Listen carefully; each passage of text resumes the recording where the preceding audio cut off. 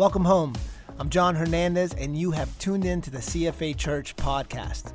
If you have any questions about CFA Church, feel free to visit us at cfachurch.com. We pray that you would walk away from this moment loving Jesus and changing the world. Enjoy the podcast.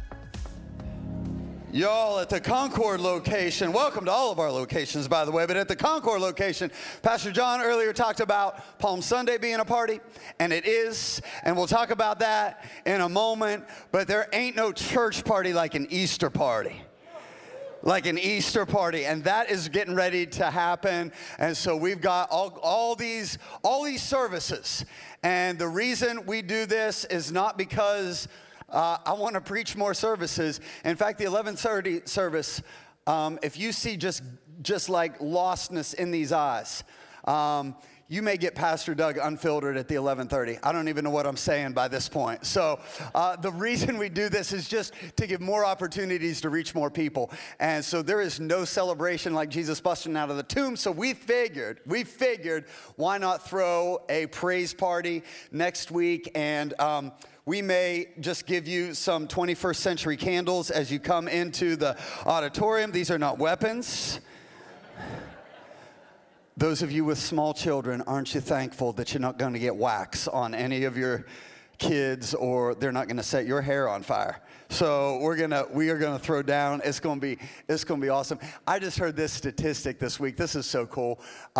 People on Easter Sunday. So we've been talking about Multiply, right? Greatest year of evangelism. We've been talking about who's in your frame, remember, for our first week or second week with our Multiply series, and just believe in God for amazing things. So you've got somebody that you've been praying for.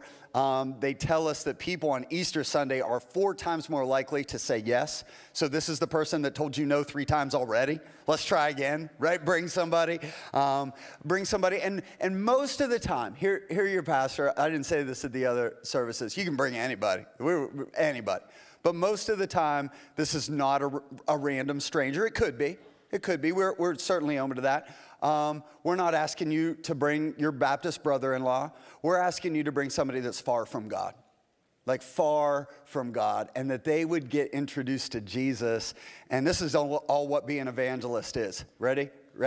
Hey, I ate at an awesome restaurant. Come eat with me at this restaurant because the food was really good. And I'm going to bring you to the restaurant with me. That's what being an evangelist is. It's like, hey, Jesus changed my life, and it happened in this church, so would you just come with me? And like that's what being an evangelist is. So you're all evangelists. Bring somebody with you. We've got 3 experiences next Sunday, and Concord, 2 at Davidson, 3 at Davidson, including Monday night, and Espanol, and then Good Friday. Good Friday, if you have not been to a Good Friday celebration, it's one of my favorite services of the year. It's kind of Easter praise party. Good Friday is kind of this more liturgical service, but it's liturgy set on fire by the Holy Spirit. So it's just a really cool combination. And again, bring anybody. We've got a noon one for those of you that get out of work or off work. Come at noon. It's going to be super cool. And then again in the evening at 7 o'clock. But especially, we have a lot of people moving in from out of state with a Catholic background. This would be a great opportunity to bring maybe the person in your frame has a Catholic background. Bring them to that. And we're just going to believe. Can we believe for more salvations than we've ever had at Easter at CFA? Can we believe for that?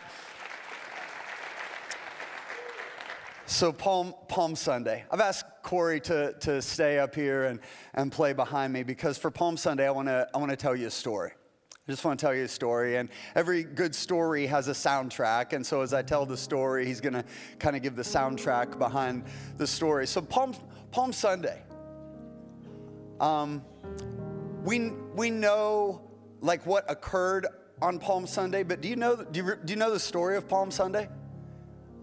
Can I be honest with you? I got a couple of degrees and studied the Bible for a while. I didn't know the story of Palm Sunday.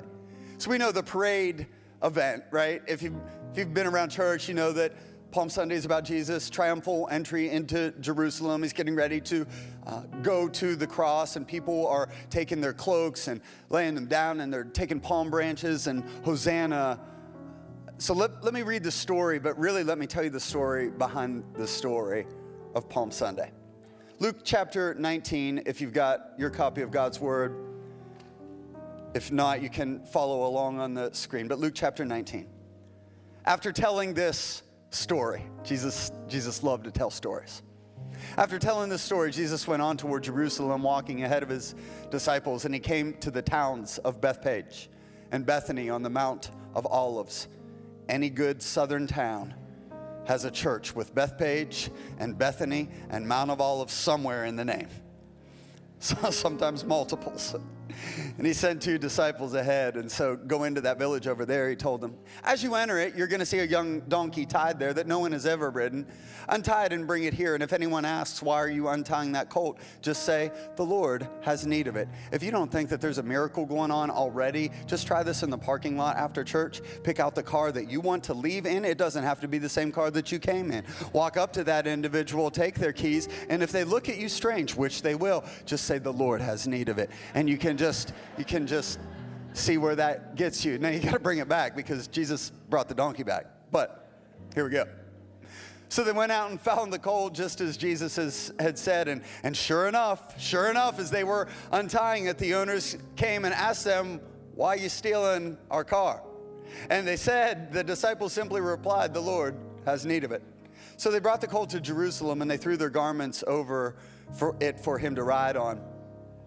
And as he rode along, the crowd spread out their garments on the road ahead of them. And when they reached the place, the road started down toward the Mount of Olives. All of his followers began to shout and began to sing as they walked along, praising God for all of the wonderful miracles they had seen. Blessings on the King who comes in the name of the Lord, peace in heaven and glory in the highest heaven. But some of the Pharisees, you know, when you start to praise Jesus a little bit louder than somebody else is comfortable with, how many of you know that the religious people will try to pull down a Jesus party all day long?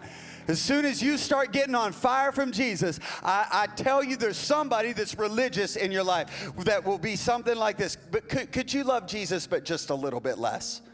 Could you be involved in just a little less ministry? Could you pull that back? That's what the Pharisees were trying to do. Teacher, rebuke your followers for saying things like that. And Jesus said, if they keep quiet, the stones along the road would burst into cheers. See, that's what Jesus is about, is Jesus is about these bursts of praise. But there's a parade, right? There's this parade, but have you ever stopped to think, where'd the parade come from? Well, Pastor, it's Palm Sunday. Not yet, it's not. It wasn't Palm Sunday before it was Palm Sunday. Does that make sense? It's only Palm Sunday after it was Palm Sunday. They celebrated it to Palm Sunday. But so why were they having a parade? You ever been somewhere and just a spontaneous parade broke out? Like that doesn't happen a lot. Conga line at a party, maybe. But I've never been in Midland or Mount Pleasant or Harrisburg or Kannapolis or Davidson or Mooresville. I've never been to one of those places and you're just driving through downtown on a Tuesday and hey, look, there's a parade. No, it's never happened. So there was a reason for the parade. And Jesus joined in a parade that was already taking place. So what was going on? They were celebrating a holiday. Anybody know what the holiday was? It was Passover is what they were celebrating. I said, Pastor, I don't know what Passover is. Well, let me tell you what Passover is. Passover for the Jewish nation at this time was kind of like Christmas and Easter and the 4th of July, like all rolled into one. Passover was Independence Day plus. Passover was when the Jewish people celebrated their freedom from bondage to Egyptian slavery, which they had been in for 400 years. But it wasn't just their physical release from bondage, it was their spiritual birthday too. So again, it's Christmas, Easter, and 4th of July, all rolled into 400 years under oppression, heavy hand of slavery. Pharaoh was killing all the babies, all of the Hebrew babies 2 years of age and under. Pharaoh was, every time the Israelites would prosper and multiply, Pharaoh would make their task harder and more slavery. And so God called Moses, and God brought Moses into this experience, into this encounter with a burning bush, and God said, Moses, you're going to lead my people out of Egypt. Moses said, how can I do that, Lord? I don't speak well, I stutter. And so he gave him a staff, and he gave him Moses, and he gave him Aaron, his brother, and so they went into the presence of Pharaoh, and God sent a series of 10 plagues. And every time, same thing happened every time. A plague would come. Pharaoh would be like, obviously God's hand is on you. I don't want any part of this. Just go and worship God. Go and worship God. And then his heart would harden and he'd pull back. And then another plague, go worship God, and his heart would harden and pull back. And this happened 3 times, and then 5 times, and 7 times. And you know, like the devil does with you? Like he'll try to let you go as long as you don't serve God too passionately. As long as you know, here you go, but don't lead a group. Go, but don't get involved in it. Go, but don't go to growth track. Go, but don't go too far. Don't go too far in your relationship with Jesus. The enemy's always trying to reel you in. The enemy's always trying to pull you back. And so here it finally got to the 10th plague. And this was the 10th plague. See, the Israelites lived in a part of Egypt known as Goshen. And none of the other plagues, the flies, the gnats, the frogs, the river turning to blood, none of those other plagues hit Goshen. Physically, they were only in Egypt. But this plague, the plague that was going to end all plagues, was going to be over all of the land unless. So God told Moses that he was going to send a destroying angel, and the firstborn in every family, Israelite or Egyptian, would pass away unless the family took a lamb, and not just any lamb. This had to be a blameless, spotless, pure, couldn't have a broken leg, couldn't have any disease, couldn't have it. This had to be their best lamb. And listen, y'all, not just a lamb that they were raising for meat. Like this was a lamb that the kids had named. This was a lamb that the kids had played with. This was like the family pet. This was a part of the family. And they took their best lamb, and the father would sacrifice the lamb. And then he took something that makes us squeamish, and we shy away from it, but they would take the blood of this perfect lamb, and they would put it over the doorpost of their house. And when the death angel came over, anybody that didn't have the blood of the lamb over the doorpost of their home, the firstborn would be killed. And in Egypt, that next morning, they woke up, and everybody from Pharaoh's house all the way down to the most poor, there was weeping and there was wailing. But all of Israel, not one person passed away in Israel because they had the blood of the Lamb. And so that's why there's a party. Jerusalem is party town at Passover. Jerusalem has about 50 or 60,000 people. Except at Passover, it had hundreds of thousands of people. Jerusalem was Concord during race week.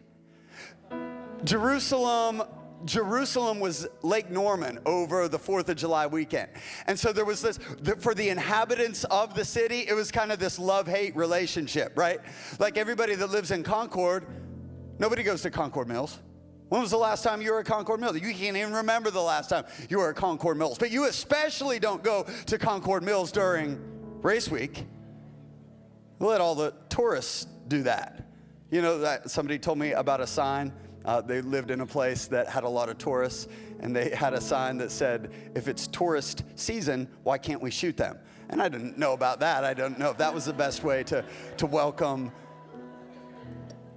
Like, Davidson, y'all, but it's like Norman over the 4th of July, but there's this love-hate relationship because the tourists, they crowd our roads, and I got to wait for a restaurant now, and all your out-of-town relatives, guess who they want to stay with? They want to stay with you. And so your houses, there's all this, and you got preparations, and you got all of this stuff going on. But guess what else the tourists bring? They bring their money.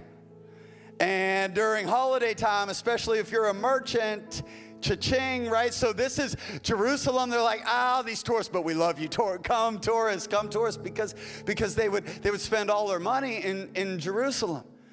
So every Israelite family was supposed to come to Jerusalem once a year. And not just the men. This is where there was differences between the Jewish religion and like Islam. So in Islam, the male would go to Mecca once during his entire lifetime. For the Jewish people, they would all come to Jerusalem. The kiddos, the aunts, the uncles, it was a family thing, and they would all go to Jerusalem to present their Passover lamb.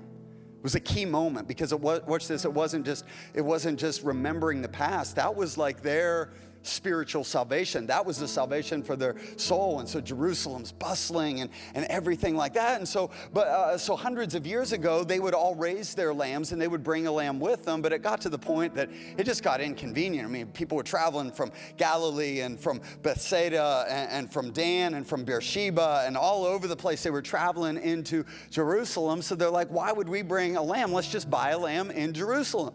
But Jerusalem is a city, and those of you that are city folk and you live in a condo know that you don't have a neighbor that raises sheep.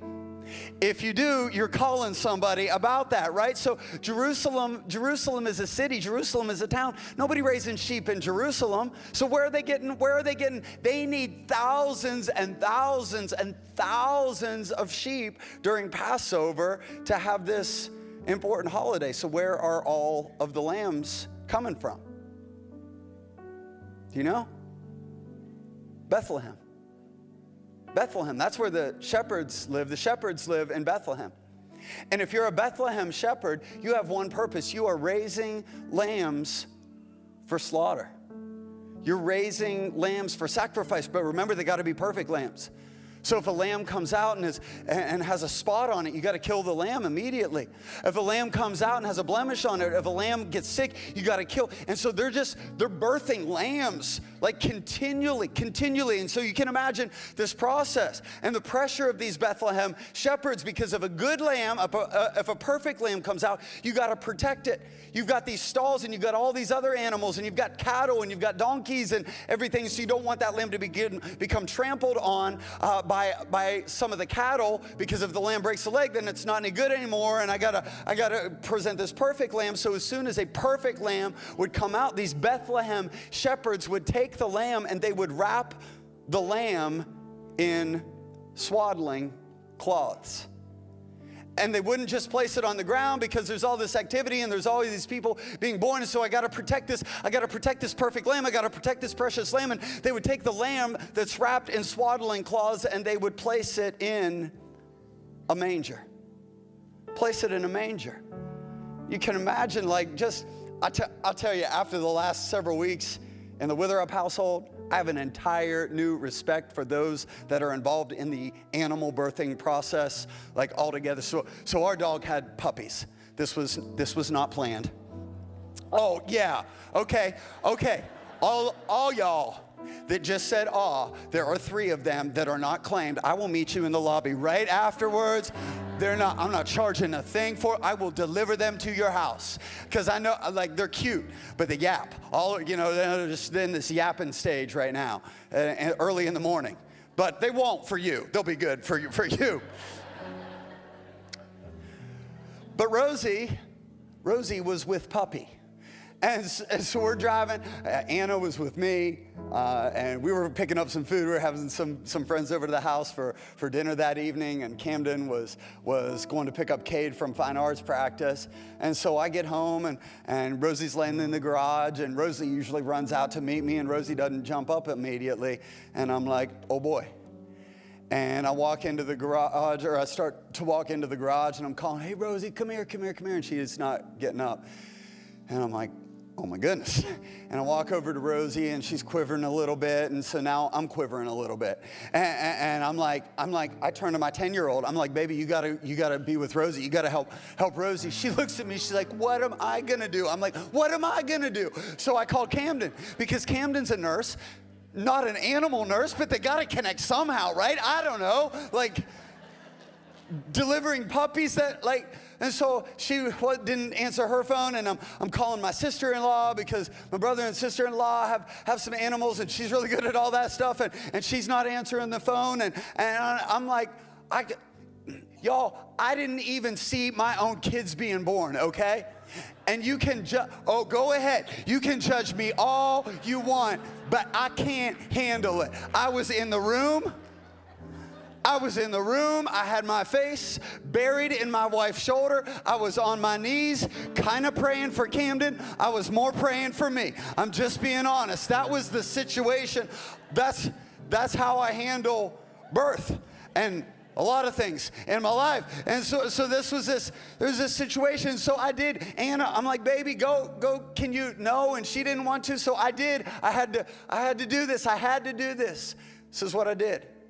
I hit close on the garage door, and I went in the living room and sat down. And this was my rationale. Dogs have been having puppies for thousands of years without my help. What am I going to do in that situation? And so I just, free puppies after service. But I have a whole new respect for these shepherds. They're birthing lambs. They're birthing these perfect lambs, and Passover's coming, and Jerusalem is bustling, and everybody needs a lamb, but they don't need a lamb just on the day of Passover, because even though you didn't bring your lamb, you still had to spend time with your lamb for 4 days. For 4 days, you had to bring that lamb into your home. You had to love that lamb. You had to name that lamb. You had to put the family mark on that lamb. You had to spend time with that lamb. And so, but Bethlehem is not Jerusalem. So how did they get those thousands of lambs that were raised for slaughter, that were raised for perfect sacrifices? How did they get those thousands of lambs from Bethlehem to Jerusalem? It was a parade. You see what is going on here? You see what parade Jesus joined in? It was a parade. Bethlehem is 6.5 miles south of Jerusalem, and so they would march these lambs being led to slaughter. They would march these lambs, and Jerusalem was a walled city. Like many cities, most cities in that day were walled cities, and they had gates, and so they would open the sheep gate. And these thousands of lambs that are being marched and paraded for slaughter, Jesus says, go get me that colt. And they put the cloaks over the colt, and Jesus gets on that colt. See, Isaiah prophesies about this. Isaiah says this: he was led as a sheep to the slaughter, and as a lamb is silent before his shears, so he opens not his mouth. It was this parade. And this fascinates me. So many things fascinate me about Jesus, and this is one of them. That this was one of the most public times of Jesus' ministry. You know, Jesus had this interesting relationship with crowds, didn't he? Jesus was totally for crowds. Jesus didn't have any problem with mega churches. He preached to 5,000, feeding of the 5,000. Remember, that was men, and we're not including women and children. So the feeding of the 5,000, Jesus is like 20,000 on a Sunday morning. No problem. I got this. Let me preach to them. But then Jesus would do this. He'd do this. What happened? He stepped in a boat and he withdrew. You're like, Jesus, I don't know that I learned that in church growth. Like, you had 20,000 people. And then you withdrew. And then with the miracles too, right? The miracles. And so Jesus heals Jairus' daughter. A little girl, a little 12-year-old girl was dead and pops up from her death. This is Insta story stuff. Like, this is called the news crews in. And what does Jesus do? Jesus says, shh, don't tell anybody. Don't tell anybody. And see, it's not about, watch this now, it's not about the right or wrong of publicity or the announcing of a miracle. Don't hear that. It's about timing. It's about timing. It's about this is what I love about Jesus. Jesus was always on God's time, and that's why he didn't have to live his life based on anybody else's time. And that's why you don't have to compare your situation with anybody else's situation. Point to yourself and say, I'm on God's time. I'm on God's time. And as long as you're on God's time, you're on time, and it's okay. And you don't have to compare where you're at in your walk with Jesus with anybody else, because you are where you're supposed to be with the King of Kings and the Lord of Lords. You're on God's time. But here Jesus, I would think, during the miracles, during the crowds, when he preached the Sermon on the Mount, like the most famous sermon of all time. Even people that aren't Christians talk about the Sermon on the Mount. Even people that aren't Christians can quote parts of the Beatitudes. I would think that was when Jesus would go public. I would think Jesus would go public in his miracles. When he healed the paralyzed man, I would think Jesus would go public. But Jesus is going public on the way to the cross. And I think I wrestle with that because I don't know about you, but I'm so opposite of that. I don't want my worst moment to be seen in front of everybody. I kind of like my best moments to be seen in front of everybody, if I'm being honest. So last weekend was the Spartan race. And a lot of people, talked to multiple people who've run that race. And this year there were 4 of us that we'd run the sprint, which is like the 3 to 5 mile one. And then this year we decided to run the super, which was the 8 mile one. So we got there and run the race, and things are going pretty well. And coming up out of the woods, so the crowd sees you at the start. I like that part. I can start a Spartan race with the best of them. Here I go, no obstacles, I'm just running. I'm running. First year, I was like, don't sprint, Doug. This is a race. Don't sprint. You got to run 4 miles. Don't sprint. Go. I was just sprinting around the first corner. I'm like, oh my goodness, I shouldn't have sprinted around there. So, but like I could start in front of a crowd, but then you finish in front of a crowd. And coming up out of the woods, had done pretty good, coming up on that 8 miles, and there were 2 back to boom, boom, obstacle, and if you fail an obstacle, you have to do 30 burpees, which is push up and jump up, and 30 of those, which, try those. Like, go ahead, anybody, if you want to, you can do them in the aisle, that's fine. But the year before, I had hit what I call the burpee spiral of death, and it was not pretty. This year, I had only failed 2 obstacles. I was feeling good, and I was coming out of the woods, and there's the crowd, and there is obstacle, finish line. Boom, boom, boom. And it was the rope climb, some uneven monkey bars, and then the finish line. And I see some of my friends who were standing there, and one person had his camera. And I glanced over at the camera, and then I looked at the obstacles. And the rope climb, no problem with the rope climb. I can climb a rope all day. Hit the bell, no problem. No problem on the rope climb. The other one, that uneven set of monkey bars, was the same set of monkey bars that the previous year, it kicked me out of the monkey bars. It spewed me onto the ground. It stood over me, taunted me while I was doing my burpees. And then I think it kicked me when I was trying to get up. I did not have a good experience with the monkey bars. I didn't even get one. I didn't get monkey bar. I tried to jump up. I missed the first one. Flat on my face. I'm like, here we go. Burpee spiral of death. Let's do them. And so I look over, and there's my friend with the phone. And I'm like, oh, okay. I see how it's going to be. You're going to get me. You're going to get me when I fail. You're going to find me, video me slipping off of the monkey bars, doing 30 burpees, and then I'm just going to be mad, and I'm going to be grumpy, and I'm going to cross the finish line. So I climb the rope, hit the bell, down the rope, go up, jump up on the monkey bars. I'm like, hey, I didn't miss. And then I go to the second rung of the monkey bars. I'm like, I'm still on the monkey bars. And I go to the third rung of the monkey bars, and I'm like, I am feeling awesome. And so I turn, and I'm like, where's my buddy with the camera? Hey, cameras, can everybody get out your cameras? Can we can we FaceTime, can we Facebook Live this? Can we, forward? I can go backwards on this if you want.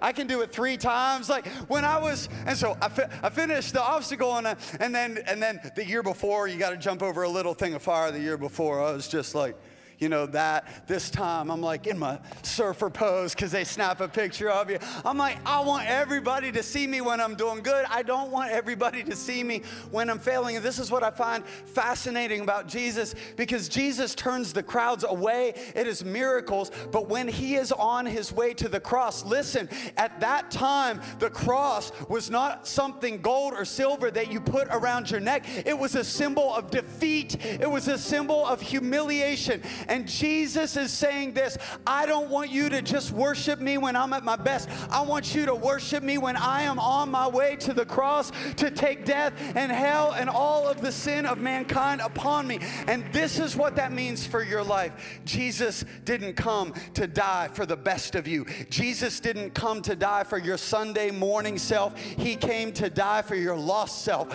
for your lonely self, for your broken self, for your hurting self, for your inner self that you don't want anybody else to know about. Jesus is not afraid of the lonely, hurting, dead places in your life. That's what the cross is about. Jesus is not afraid to go public with the worst. He'll enter into that situation. And so here's the parade. Here's the parade of the lambs. And here's Jesus riding into Jerusalem on a colt, not on a horse. He's supposed to be a king, but he's riding in on a colt on this parade of lambs, and all around the sheep gate are the priests. And here's what the priests are doing. The priests are looking, and they're making sure they're looking at every single lamb. And they're saying, there can't be any blemish. There can't be any sin. There can't be any defect. There can't be any spot. They're making sure that all of the lambs that pass are perfect lambs. And then they're looking for one lamb. So they had a lamb that was called the Paschal lamb. And the Paschal lamb, see, every family had to have a lamb, but the Paschal lamb was the lamb that was the most perfect out of the perfect lambs. And that lamb was for the sin of the nation. And John the Baptist had seen this years ago. The prophet Isaiah had seen this years ago. In fact, John the Baptist, when he saw his cousin for the first time, said this. He said, "Behold the Lamb of God who takes away the sin of the world."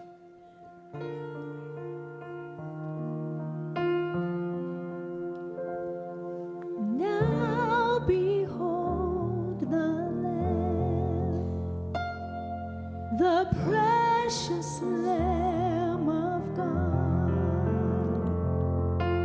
born into sin that I may live again, the precious Lamb of God. Now behold the Lamb, the precious Lamb of God, born into sin that I may live again. He is the precious Lamb of God. Holy is the Lamb. Precious Lamb, precious Lamb, you are the Lamb of God. Why you love me so, Lord, I shall never know. Precious Lamb of God. Holy is the Lamb. Precious Lamb, precious Lamb, you are the Lamb of God. Why you love me so, Lord, I shall never know. Precious Lamb of God. So the family then had spent their time with the sheep. They named that little lamb, and they take it up to the priest. And before the priest would offer the sacrifice, the priest would look at all of them. He'd look at the little 6-year-old in the eye. He'd look at the 14-year-old teenager. He'd look at the mom and dad. He'd look at the grandparents. He would look at the entire family, and he would ask the most important question of Passover. He would look at them because the lamb was going to be sacrificed. But he would look at them and say this: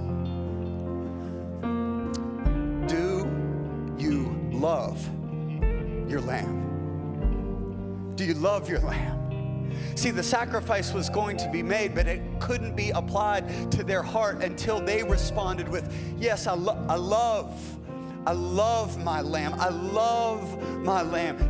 Same question, church. Same question.